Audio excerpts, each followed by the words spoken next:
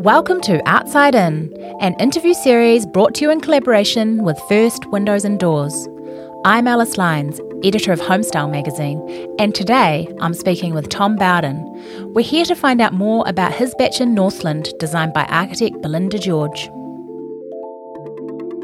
So, Tom, the farm here has been in your family for generations. Can you tell us a bit about the provenance of the site? Sure. My father bought it in the 1960s, and it had been somewhat run down for a long time. And he bought it from an American who went around the world buying up pieces of land for golf courses, and some turned into golf courses and others never quite made it. So this was one that never quite made it, and he sold it during a devaluation of the New Zealand dollar in the 1960s. And it was a very quick decision made. My father and family tried to farm it for about 30 years, but it's really too small to farm economically. And the land's quite poor and steep. And so after various attempts at farming sheep, deer, cattle, we eventually shifted our focus onto growing native plants and set up a plant nursery on the farm, which paid the farm rates for the last 20 years. And have gone further than that and are now starting to revegetate it with the hope of getting away from farming entirely. But the problem we really strike is that whereas in the 1960s we were chopping down manuka and planting kikuyu, now we are planting manuka and desperately trying to get rid of the kikuyu, which smothers anything it can. So that's the sort of background. Yeah. And so it really spans the coast there of the Tutukaka towards Matapuri. Yeah, it goes for about 3 kilometres, and it's straight opposite the Pornites Islands.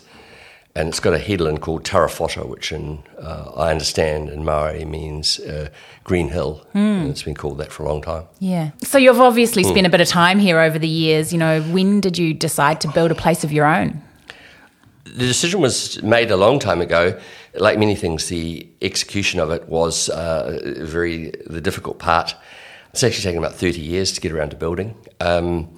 We had to do a subdivision and to do it. And what we ultimately decided on was to subdivide, leaving 92% of the land in QE2, Queen Elizabeth II covenanted land and bush, what's called a whole of property covenant, and the other 8% to turn into house sites for the 6 siblings, of which I'm the eldest. And, how did you decide on this sort of piece of land specifically in the farm? You know, what drew you to it? Well, it was really a bit of a lottery, literally.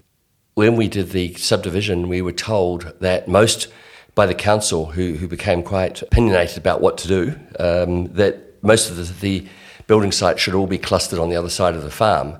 And I just asked the question, well, if I didn't really want to be in amongst all of the, all the other buildings, subdivision, what would be the chances? And they weren't terribly impressed. They wanted everything clustered. They did say conditionally you can do it, and there are a lot of constraints. So that building is actually built on a fairly narrow oblong piece of land, just on the margin of the QE2 bush. So it's really quite coastal there. You've managed to get a spot that is right along the... Yes. You look over the bank, and it's not quite a cliff top, but it's a very steep bank down to a little pebbly bay below. Yeah. And yes, so you most certainly hear the sea at night, especially when the waves are running. Yeah. And what were your sort of ambitions for the site? I wanted to build the nicest thing that I could, and something that fitted in and was just relaxing and a nice place to be. Yeah. So that's it, really. It was a bit of an open brief at that stage. And you worked with architect Belinda George on the design? Yes, I had an original design done, but it was a bit limited. And Belinda, who's a friend and I've worked with for years in Auckland, came by to do some work on my house here in Parnell. And I said, oh, look, when you've got a moment, just have a look at this. And she took it away and came back a few days later, and after about 3 iterations, literally on the back of an envelope, pretty much, she came back with a design, with this semicircular design. But at the heart of the design really was a plan to have it in a sort of marae style. Yeah. The idea was to have almost a marae where you had the living area and in one end, and then the bedrooms and bathrooms in the other. And so that's what we've done. The house is geometrically exactly a semicircle. Yes. And half of that is the living area and living room and kitchen, and then the other half, the bedrooms, joined by a covered patio. Yeah, neat.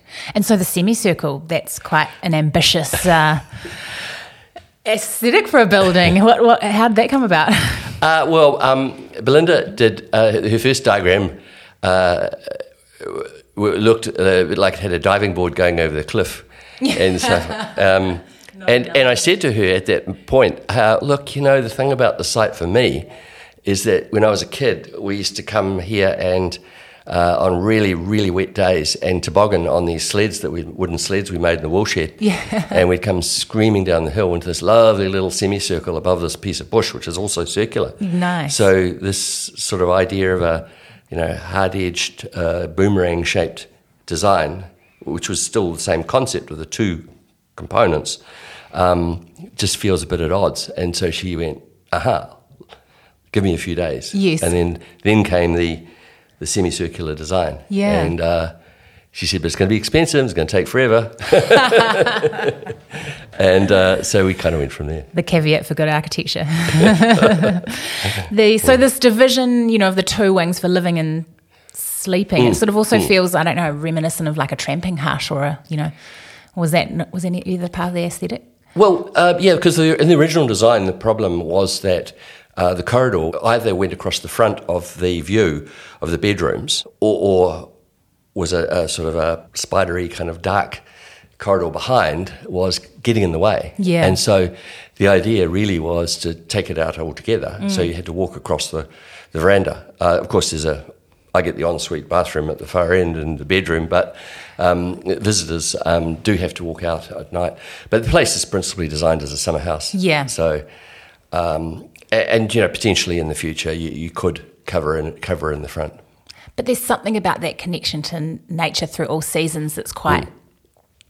Well, that's right. You can actually sit there now and hear in bed and hear Kiwi, male and female, calling each other from across the drive. Yeah. And the other night I walked down the drive and really late at night in the moonlight, and I heard Kiwi scuttling into the bush Nice. as I walked past. Yeah. So, yeah. And so what sort of environmental specific considerations were made? Because it is sort of, it's really that coastal area there.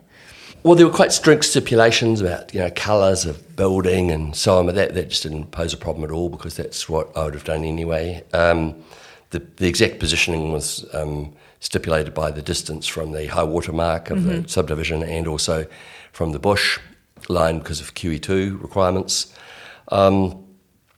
But apart from that, not too much. It is completely off the grid. Yeah. That happened really by chance because the neighbour up the hill, who's a really lovely woman, but she went to her lawyer for advice on everything, included don't put a easement across your land because it might lower the value. And she's fully 200 metres away, and the other option was 2 kilometres away. Right. So at that moment, the decision to go solar was instantaneous. Yes. And, but no problem. We still get on just fine. She's lovely. But the initial scenario was a 200-metre cable down the hill from her house, across her lawn. Yeah, right. So having that sort of self-contained works quite well there. Well, it does in the summer when you've got lots of solar, and it's a really great system. I think it's really good. In the winter, it's a little more challenging, and what we found last winter was that you could not use devices that drew heat, like hair curlers, hair straighteners, electric blankets, irons, anything like that. But just in the normal course of use, things like toasters and kettles and stereos, computer, everything's fine. But in the middle of winter, when the demand is greatest and the ability to replenish the power through lack of sunlight is you've got to keep an eye on it, I think. Well, it does sort of feel like that kind of environment where getting back to basics is kind of key to the... Yeah, it's not a problem. It hasn't been a problem at all. And so with that sustainability being kind of a key consideration, what sort of other attributes does the building have?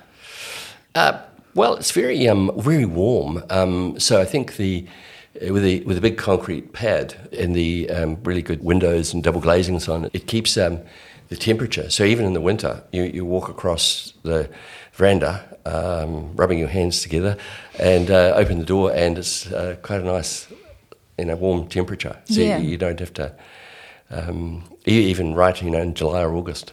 Yes, so having all that sort of joinery from First Windows and Doors, I guess, really does open and close that, well, specifically the large living area up to allow for them. Well, I remember as a kid, having batches and, with the old single ranch sliders, and it's very, very different, you'd have to have curtains. This place has got no curtains, for instance, in the living area, partly to, so you can just look out the windows and for ease, but also because it's so well insulated. And having those like Metro Series over-the-wall sliders, it really does bring that connection to the outdoor living spaces as well, which is quite lovely. Oh, it's great. I had a party on New Year's Day last year for 120 people, and you just able to slide them open. So the whole living area had the windows opened right out both ends, and that was an important consideration. When we were designing, I said to Belinda, I'd really like to be able to not, have any windows limiting you at either end, and so you can open it right out. So it becomes like a open-ended tent almost. Yes, well, that sort of an open kitchen with the pizza oven and things, I guess that's a real evening spot too.